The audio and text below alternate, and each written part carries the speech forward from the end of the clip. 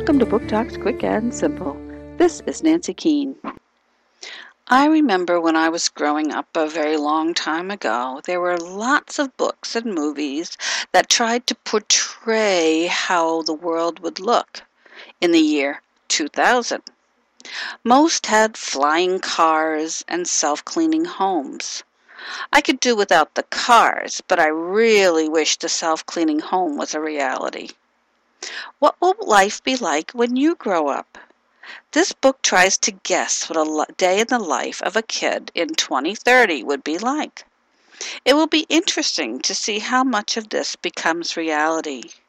And yes, there is a cleaning robot that does all the housework. I can't wait. 2030, A Day in the Life of Tomorrow's Kids by Amy Zuckerman, Dutton's Children's Books, 2009.